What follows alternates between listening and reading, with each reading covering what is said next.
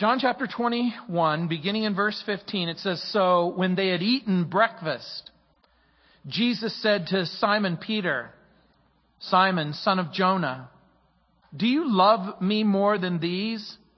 He said to him, 'Yes, Lord, you know that I love you.' He said to him, 'Feed my lambs.' He said to him again a second time, 'Simon, son of Jonah, do you love me?' He said to him, 'Yes, Lord, you know that I love you.' He said to him, 'Tend my sheep.' He said to him the third time, 'Simon, son of Jonah, do you love me?' Peter was grieved because he said to him the third time, 'Do you love me?' And he said to him, 'Lord, you know all things. You know that I love you.' Jesus said to him, 'Feed my sheep. Most assuredly, I say to you, when you were younger, you girded yourself and walked where you wished. But when you are old, you will stretch out your hands, and another will gird you and carry you where you do not wish.' This he spoke, signifying by what death he would glorify God. And when he had spoken this, he said to him, 'Follow me.' Then Peter, turning around, saw the disciple whom Jesus loved, who also had leaned on his breast at the supper, and said, 'Lord, who is the one who betrays you?' Peter, seeing him, said to Jesus, 'But Lord, what about this man?' Jesus said to him, 'If I will that he remain till I come, what is that to you?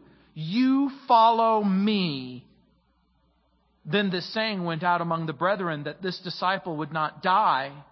Yet Jesus did not say to him that he would not die, but 'If I will that he remain till I come, what is that to you?' This is the disciple who testifies of these things, and we know that his testimony is true. And there are also many other things that Jesus did, which if they were written one by one, I suppose that even the world itself could not contain the books that would be written." Amen. We come to the end of John's Gospel. And in this resurrection appearance, the spotlight of Jesus' attention now turns to Simon Peter. And earlier in the chapter, you'll remember that the disciples had been out fishing all night long with no success. Jesus goes to the shore and prepares a meal, bids them come. He tells them to cast the net on the right side of the boat. They have a huge haul. They bring it in. You'll remember Peter dives into the Galilee. He swims to the shore. He is now full of fish tacos. He's dried himself off, and you can almost smell the fresh water and the fragrance of grilled fish. Of course, there's no cilantro or cebolla. There's no pico de gallo. But I'm pretty sure it's that he's full and he's dry. And Peter's failure loomed large on Peter's conscience. Peter's failure had been public and dramatic. And the truth is, when our failure is private, our restoration can be private. And when our failure is public, we often need to have a public restoration. His failure was public and dramatic, and his restoration is going to be public and dramatic. It was Charles Haddon Spurgeon who famously said, "When your repentance is more notorious than your sin, then it is genuine." And I think that often we do things that we're sorry for. And it was so easy to do what was wrong. And it's so hard to do what is right. And in the journey back, Jesus will give us one great lesson. There is one singular lesson that emerges, and that is that effective ministry and devoted service is impossible apart from the love of Jesus. In the Galilee, Jesus will prepare the disciples' hearts to love. In just a few moments, He'll prepare them for power in Jerusalem. But you need to understand something, that love always precedes power. Most people pray for power. Few people pray for love.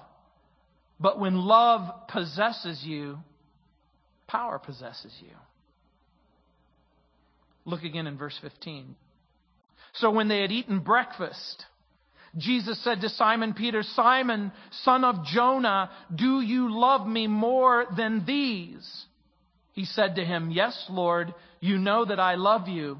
He said to him, Feed my lambs. At first glance, all three questions sound the same, but they are different. As a matter of fact, when Jesus calls him Simon, son of Jonah, he refers to him by his whole name, connecting the past with the present as the future will begin to unfold. And then he says, Simon, son of Jonah, do you agape me more than these? In the original language, the word is agape. Now, scholars have pointed out that Jesus and his disciples probably spoke Aramaic to one another, and so they think that this is a difference without a distinction. And I'm going to share something with you that I think that there's a reason in John's gospel why he uses the distinction. When he says, do you agape?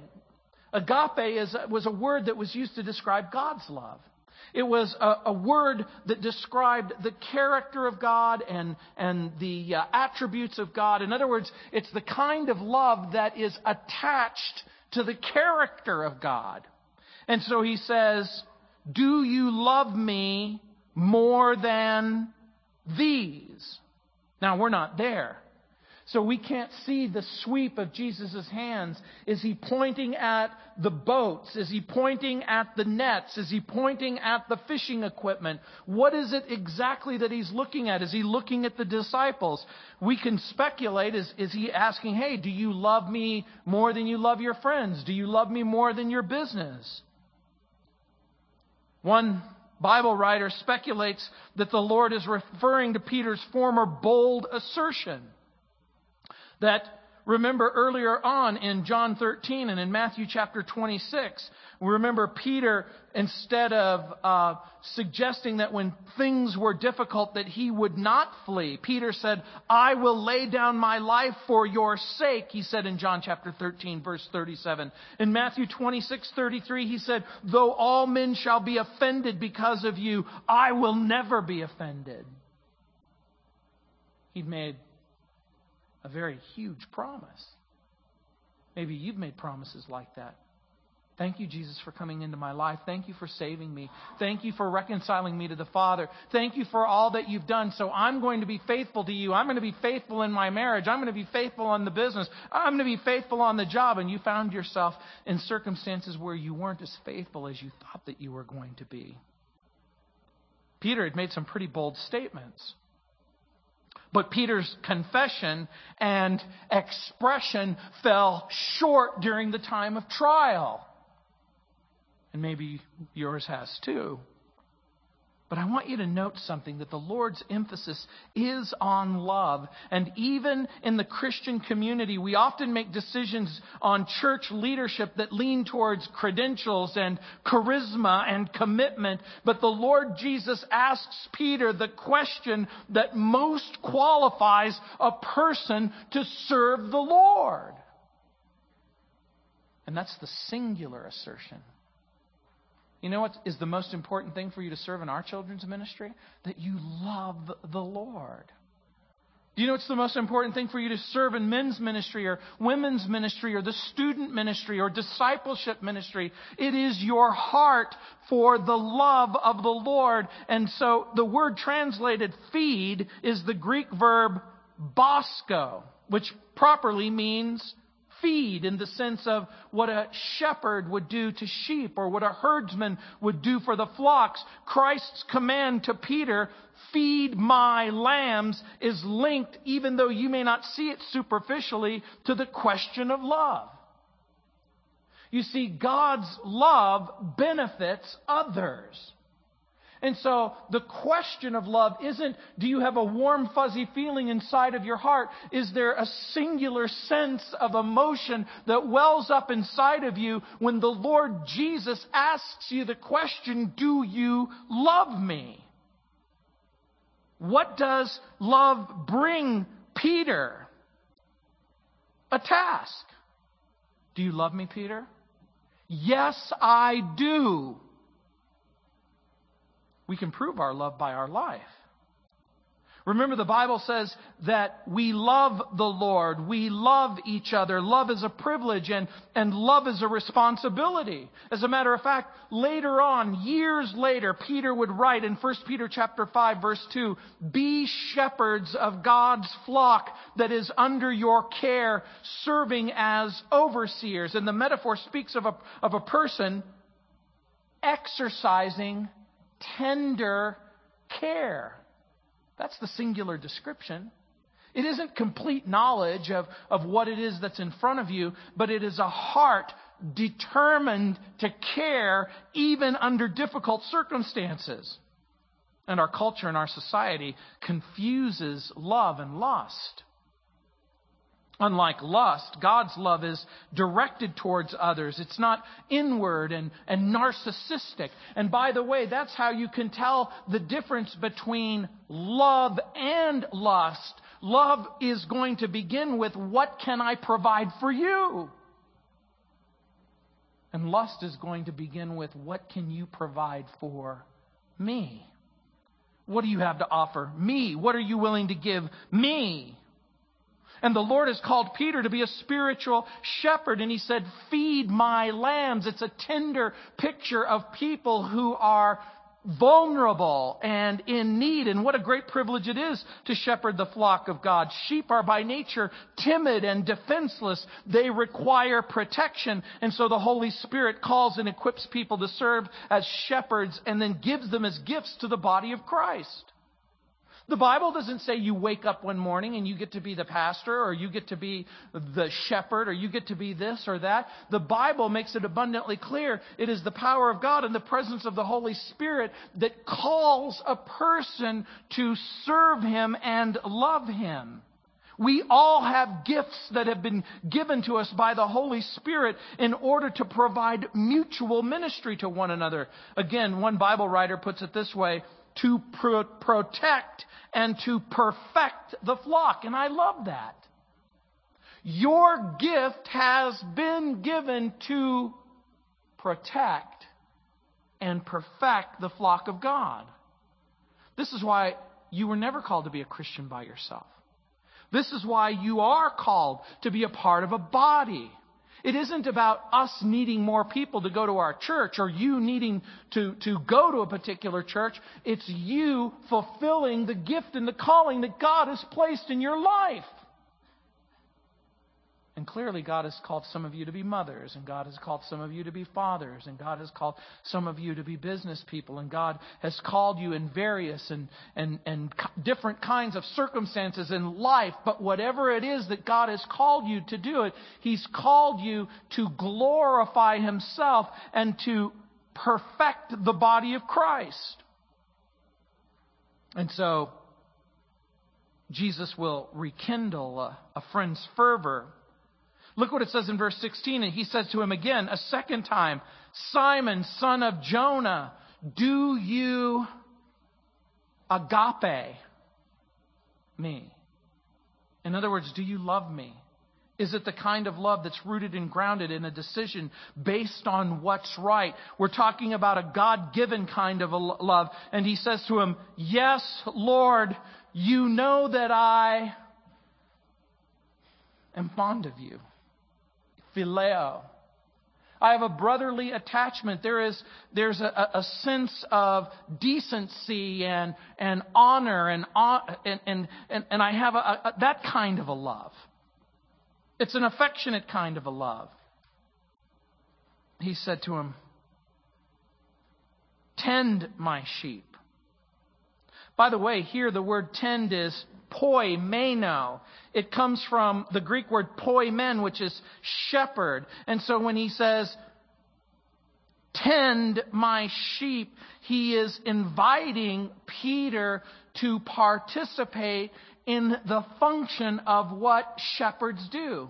They lead, they guide, they guard, they provide nourishment. Shepherds guard against predators. And then they guide the flock to where they conceive sustenance and nourishment.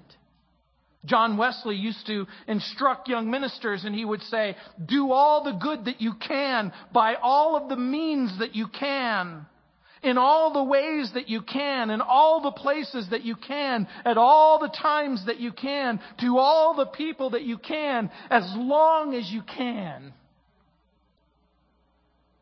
In other words, this isn't just a service that results in a change of thinking, but it's a service that results in a change of speaking, in a change of living. And in verse 17, he said to him the third time, Simon, son of Jonah, do you phileo me? He asked him the first time, do you agape me? I phileo you. Do you agape me? I phileo you. Do you phileo me? I'm not sure about everything, and I'm not sure about my feelings, and I'm not sure about my circumstances. And it says in Peter, Peter was grieved because he said to him the third time, do you love me? And he said to him, Lord, you know all things. You know that I phileo you. And Jesus said to him, feed my sheep. 3 times Peter had denied Jesus. 3 times Jesus confronts Simon Peter with a question. Really, Peter? I've asked you twice. Both times you responded this way. But I'm going to ask you even another question. Even at that visceral level, even in the internal level, even at the level of affection and friendship, are we even sure about affection and friendship? And part of the point is that Jesus isn't content with the small talk and the chit-chat. Jesus refuses to settle for the superficial, the surface declaration of love and loyalty. And Peter is fast coming to grips with his own feelings, his own motives, his own affection. And that's what will happen when you have an encounter with the risen Jesus. It's interesting to me that John describes Peter as being grieved because he said to him the third time, are you really fond of me? Is your affection genuine towards me? And I'm going to suggest something to you. I'm going to suggest that Peter isn't grieved because Peter doubts that Jesus doesn't know what he's talking about. Remember when Jesus said, I'm going to go to Jerusalem, and I'm going to be arrested, and I'm going to be killed, and I'm going to come back to life. And Peter asserts that he is going to faithfully follow him, even if it means to death. That Jesus knew the truth about what was going to happen. And he says, you are going to fail, but once you've been restored, I want you to strengthen your brethren. Peter knows the truth. Peter knows the truth at least about Jesus. He knows the truth, and I suspect, is it possible, and again, we don't know everything about everything, we can simply assume that what Peter says is in effect true at some visceral level in his own heart and in his own life. Does he really believe that he loves the Lord? I think that the answer is yes. Peter doesn't doubt Jesus. As a matter of fact, he admits, Lord, you know all things. And Peter is now face to face with a resurrected Jesus. And guess what? You can't pull the wool over a resurrected Jesus' eyes. He knows. the truth of what's going on inside of Peter's heart. And He knows the truth about what's going on inside of my heart and your heart. Question. Did Peter feel like a spiritual failure? Text doesn't tell us. We can't cite a chapter and we can't cite a verse. But if you've ever said you would do something for Jesus and then you didn't, how did it make you feel? And you don't have to cite a chapter and you don't have to cite a verse, but you can look inside of your own heart.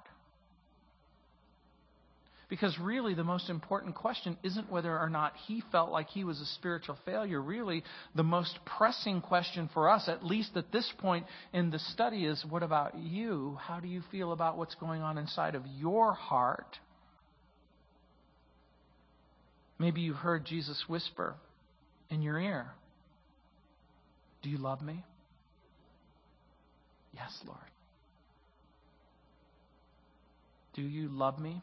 By the way, if Jesus asks you, "Do you love me?" does it upset you? Does it intimidate you? Does it frighten you when He asks you again or He asks you repeatedly? Are you something other than what you appear? Are you pretending to be a Christian? Do you love me? Jesus says, and repeats the question, "Do you love me?" And you might say, "Lord, you know all things. You know about my immaturity. You know about my past experiences. You know how I struggle with authority unless I get to be the one in authority. Lord, you know how I'm sometimes confused about my own feelings. Lord, you know how I lack direction. Lord, you know that I don't even know what to ask. Lord, you know that I'm lonely. Lord, you know that the world seems confusing to me. Lord, you know that I'm living with bitterness and unforgiveness. Lord, you know about my personal struggle and my besetting sin." Because you can answer one of two ways, can't you? Do you love me? And it is possible for a person to say, "Yes, I do." It is even possible for a person to say, "No, I don't." It's even possible for a person to say, "I don't know." Here's my advice, based on the text. It's okay when Jesus asks you, "Do you love me?" to say yes, particularly if you mean it. And to say yes over and over and over again. Jesus confronts Peter. Jesus calls into question whether their relationship can even be characterized that way. But he's learned an important lesson. Peter's not going to boast. And he's not going to make promises that he can't keep. I don't know everything about everything, but I do know this. I know that in my heart, I want to love you. By the way, if Jesus did show up, and if Jesus did say to you, "Do you love me?" in your wildest imagination, can you imagine looking him in the eye and saying,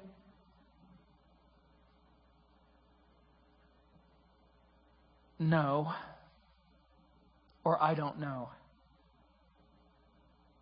If it wasn't true. Or "yes," if it wasn't true. Is there anything inside of you that believes that you could look at him and get away with it? And I'm going to suggest something else to you. That Jesus believes Peter's response. Because in each case, the Lord gives Peter a job to do. Feed my lambs, tend my sheep, feed my sheep. By the way, if he asks you over and over again, you might come to the conclusion, "Well, there's something wrong or defective in my answer." But I'm going to suggest again to you that if the Lord asks you repeatedly, you're going to be fine. If the answer is, yes, I do. Yes, I do. Peter might have said, I'm kind of uncomfortable. You're a dude, I'm a dude. And, when you say, I love you, it's, dude, we're solid.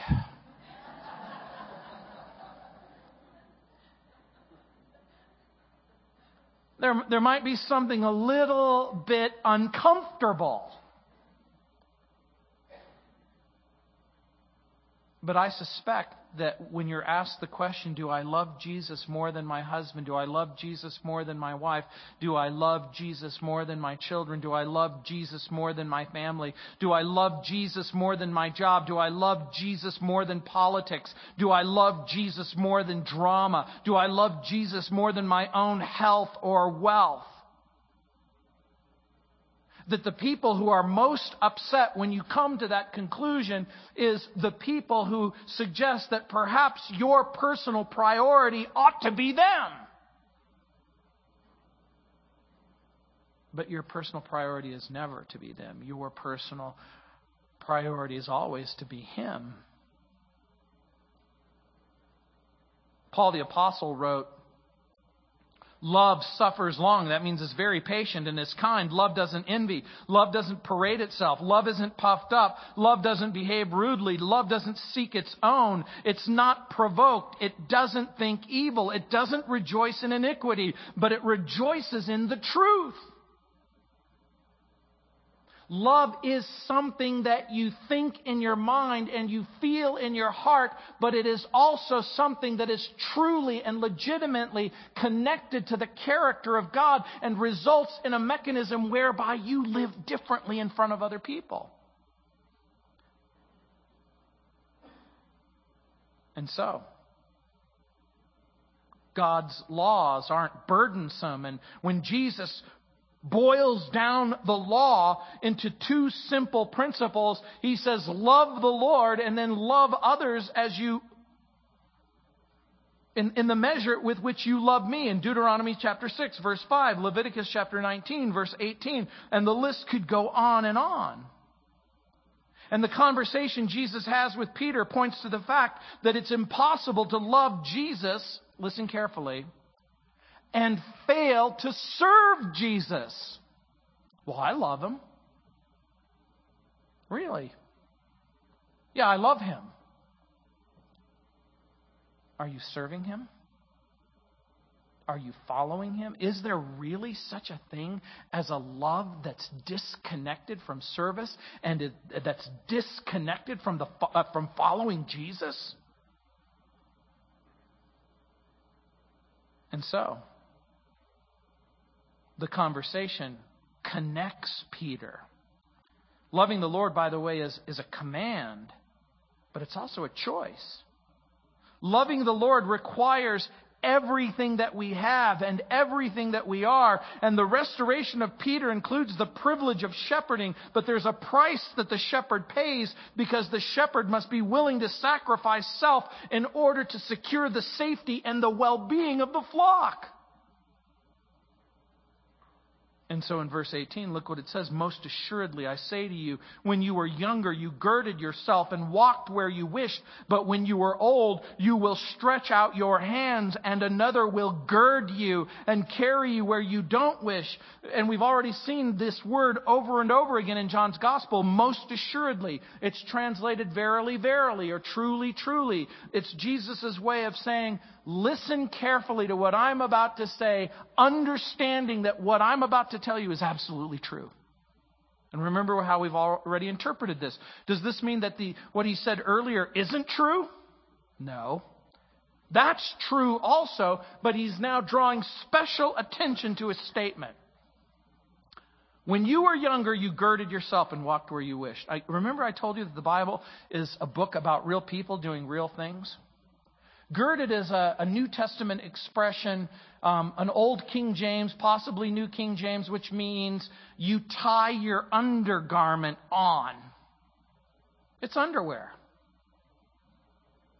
You know, when I first came to Denver, I did a stand-up routine at the Comedy Store. I really did. I was looking for a job, and so I did this whole routine where I did a whole scene from The Princess Bride, and I did this other scene where I laughed in 100 different languages, and there were some talent scouts that were there, and they were putting together a troupe of comedians in order to compete with Saturday Night Live. ABC was going to try to put together their own version of Saturday Night Live, and so they called me and asked me to audition. And during the course of the audition, we have two comedians who are doing role playing. And they said, okay, we're going to do some TV parodies. We're going to do Star Trek The Next Generation. We're going to have this girl be Dr. Beverly Crusher. And Gino, you're going to be Worf. Okay, here's the scene. You're in the examining room. The doctor's going to give you a physical. And go.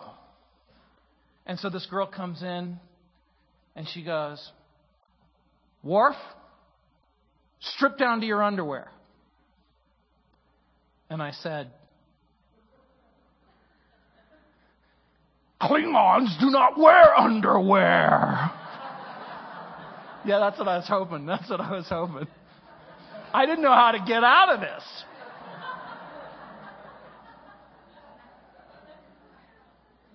There are times in your life where you think that you can do things and get away with it. And Peter, early in his life, had learned to dress himself and feed himself. And he did what he wanted to do. But God had a different plan for him. As a matter of fact, some 40 years after Jesus makes this statement, in verse 18, Peter will die a martyr's death. And even though the event isn't contained in the Bible, there is strong evidence in church tradition. Early church fathers handed down to people the circumstances surrounding the death of Peter. As a matter of fact, Eusebius writes about it in the 4th century as he begins to collect the data concerning what was the eventual outcome of all of these people. And according to Eusebius, Peter would eventually make his way to Rome and he would eventually preach the gospel and share Christ with a number of different people. And as he's preaching the gospel and sharing Christ, according to the tradition, there's a civil war that's beginning to break out in Rome, and the capital itself is beginning to collapse, and Christians are being blamed, and the leadership is being captured, and they are being killed, and the people begin to plead with Peter to leave. And he reluctantly decides that he will. And he gets on his little donkey and he heads out the Appian Way and he begins his exit strategy in order to leave Rome. And according to Eusebius and according to the tradition, as he's exiting the city, he has a vision of Jesus entering the city. And shocked and surprised, Peter says, Lord, Jesus, where are you going? And Jesus says, I'm going into the city. I'm going into the city to die in order to glorify my Father. And Peter stopped. And he turned around. And he went back into the city and he was captured. And he began to plead, not for his life, and not for the testimony of Jesus. He began to plead. He began to, in humility and brokenness, confess his absolute unworthiness to die in the same manner that Jesus died. And he begged the executioner to hang him upside down on the cross.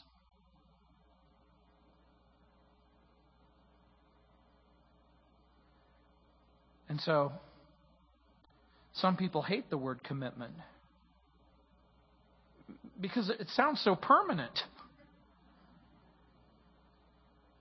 And Peter, no doubt, delights in the fact that he's been restored as an apostle and a leader. And he goes, Jesus, you and I have had this great conversation, and there's been a lot of soul searching and personal probing. Is now really a good time to bring up the subject of my death?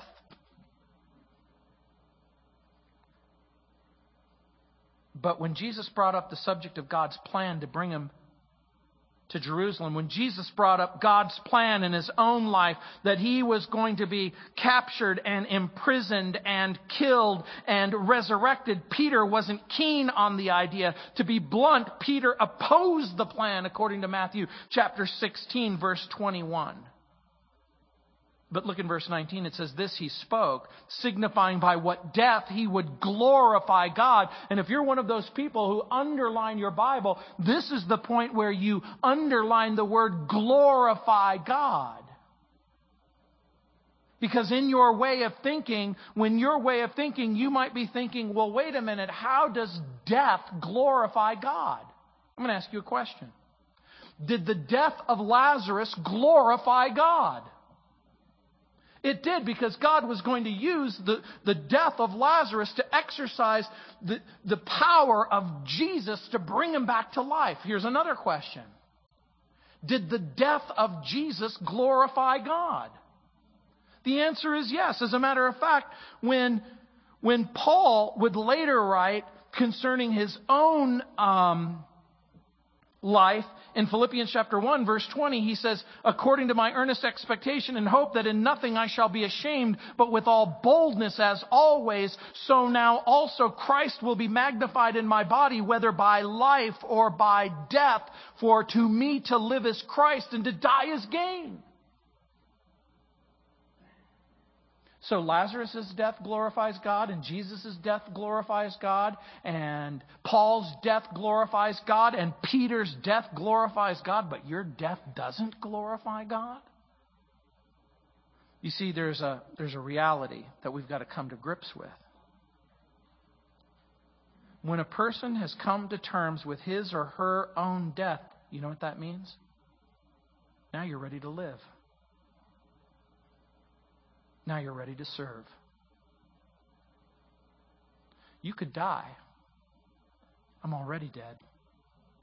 When a group of missionaries were headed for the South Seas in order to minister to a tribal group that was particularly noted for its headhunting, the captain said to the missionaries, everyone we take here, they always wind up dead, and you are going to die also. And they said, we've already died.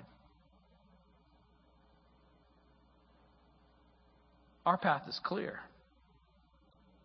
When a person comes into contact with the resurrected Jesus, and Jesus says, do you love me? And he gives you a task, guess what? He might also give you a cross. Love always brings responsibility. Love always brings sacrifice. But few people consider the relationship between death and what it means to glorify God. But remember what we've said, that the word glorify is a word that describes the sum and the substance of the attributes of God that communicate His majesty and the plan that He has for you and the gifts that He's given to you and the future that He's provided for you are all wrapped up in what He wants from you. Jesus told Peter, follow me. Read it for yourself. Follow me. In the original language, in the Greek text, it's in a continuous verb tense, which could properly be translated, don't just follow me now, but follow me later. Follow me and keep following me. Follow me and keep following me. And you know what? In those days, they didn't have GPS. Well, they did. It's God positioning satellites. In order to follow the Lord Jesus, you had to be able to see Him. In other words, you had to keep your eyes fixed on the person that you were following. Someone once wrote, the door to success swings on the hinges of opposition. The implication being the moment that Jesus says to you, do you love me? And the moment that you say, yes, I do. And the moment He responds with, follow me, you're going to go somewhere. Remember, I've already taught you this lesson. When anyone ever says to you, follow me, it's probably an important point in the conversation to say, where are you going? I remember that poem at Boot Hill. Maybe I don't remember it.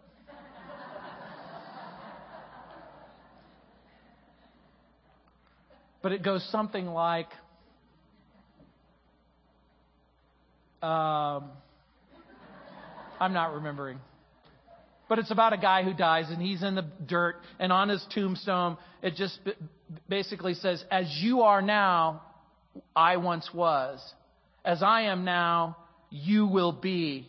Prepare, my friend, to follow me. And someone had scratched underneath it, to follow you is not my intent until I know which way you went.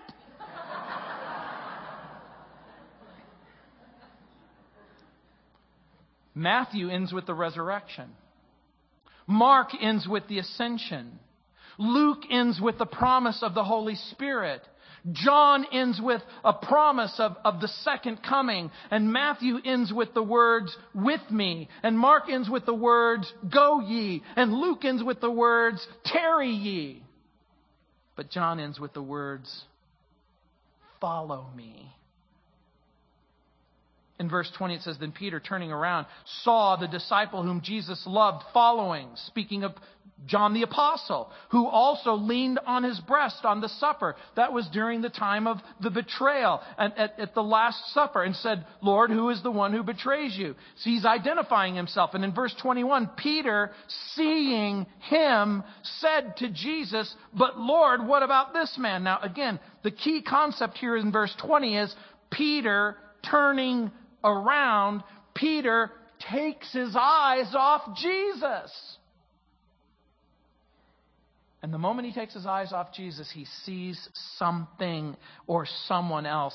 And by the way, Peter's vision is now clouded by something other than Jesus. And twice before in the New Testament, Peter has taken his eyes off Jesus. After the great catch of fish, Peter refuses to look at Jesus and he says, depart from me because I'm a sinful man, in Luke chapter 5 verse 8. And you'll remember when Jesus walked on the turbulent tide of the Sea of Galilee, Peter says, if it's you, bid me come. And Jesus said, come. And you'll remember that Peter looks at Jesus, and for a moment, just for a moment, his glance turns away and he sees the tide and he sees the wind and he sees it all roaring and he begins to sink, you know. Haven't you noticed that when you take your eyes off Jesus, that's when you begin to sink?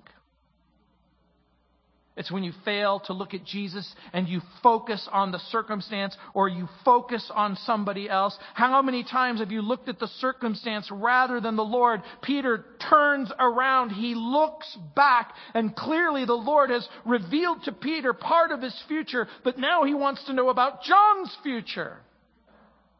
Look, Lord, if I'm going to be Pope, I think it's pretty important that I have insider information on the rest of the disciples. Remember Jesus' response? You know what? You have enough problems all on your own. You don't need to meddle in other people's business. Have you noticed that that's exactly what happens when we turn our eyes off Jesus and we look at something else or someone else? It, for a split moment, gives us permission. Oh, I don't have to deal with my own sin, and I don't have to deal with my own failure, and I don't have to deal with my own job, and I don't have to deal with my own future. But look at verse 22. Jesus said to him, if I will that he remain till I come, what is that to you? You follow me. Can you imagine Peter saying, Lord, that isn't helpful.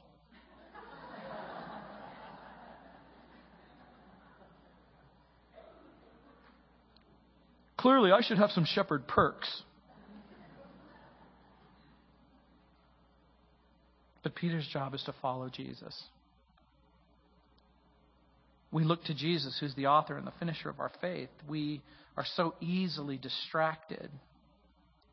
Again, Warren Wiersbe writes, this does not mean that we ignore others, because we do have the responsibility of caring for one another.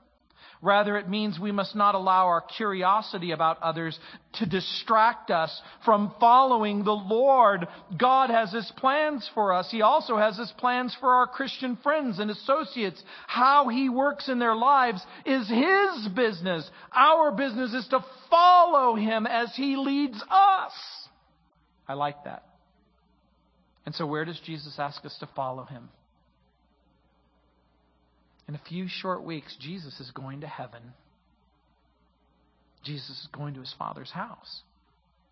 Remember, even in the weeks earlier, Jesus had appeared and He said, I'm going to go, but if I go, I'm going to prepare a place for you to receive you to myself. Follow me. Where are you going, Jesus? I'm going to heaven. Does it mean follow Him into heaven? Yeah, I think that's part of it. Does it mean follow Him in the world? I suspect so. And let me tell you what I mean by that. We are followers and proclaimers of a message of hope. And look at verse 23. This is the saying that went out among the brethren, that this disciple would not die. Yet Jesus did not say to him that he would not die, but if I will that he remain till I come, what is that to you? In other words, John is very, very, very old. And you know how old very old is? It's when you look in the mirror and you look just like your mom and dad.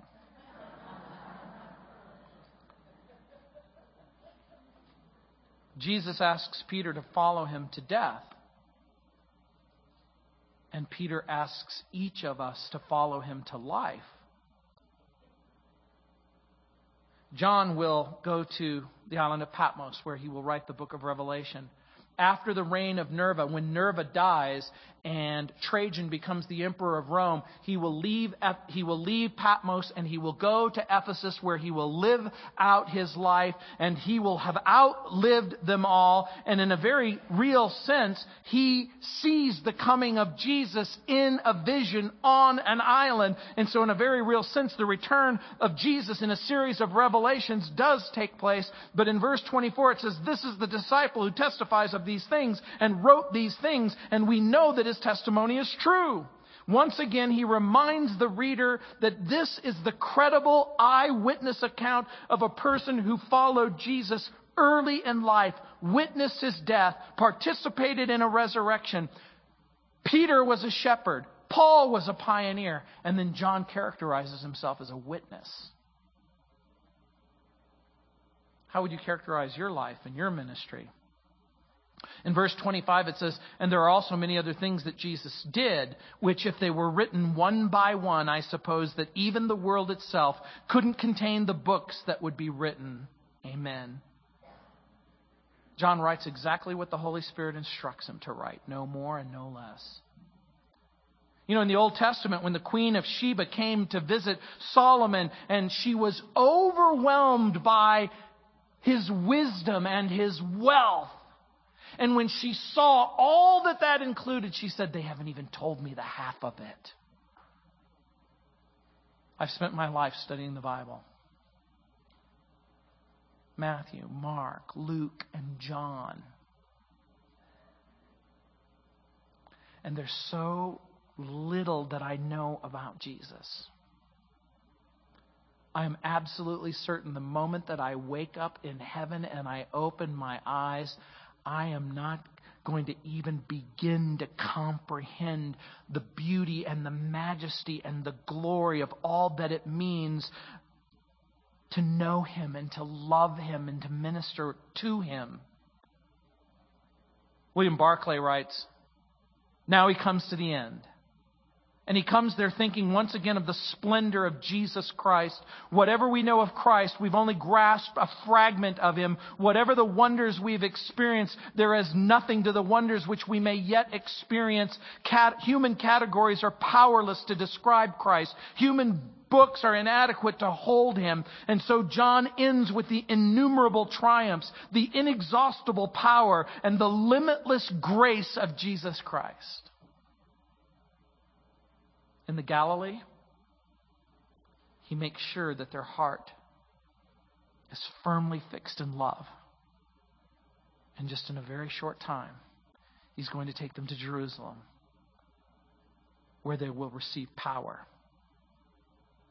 One last lesson before we go. I want you to fill in the blank. Only you know the answer. When I grow up, I want to be... Yeah. You fill in the blank. What do you want to be? When I grow up, I want to be like Jesus.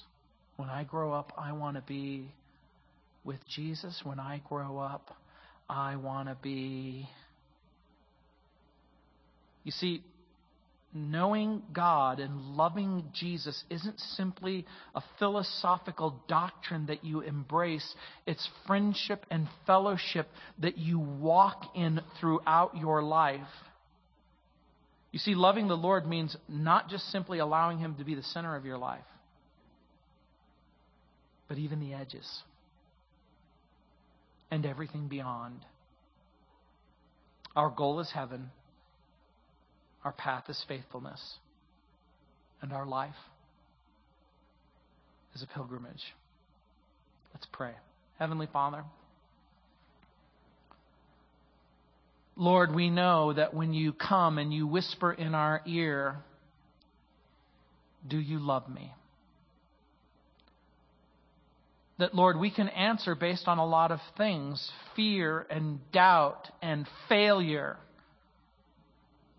Or we can allow your love and your grace and your mercy to give us the sweet privilege of being able to give a resounding and confident yes.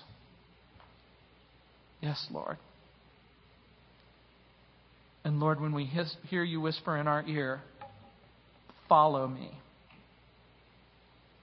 that, Lord, we will be able, with a united conscience, say, "Yes, Lord, I'll follow you into the world as a witness to the world. And I'll follow you into heaven."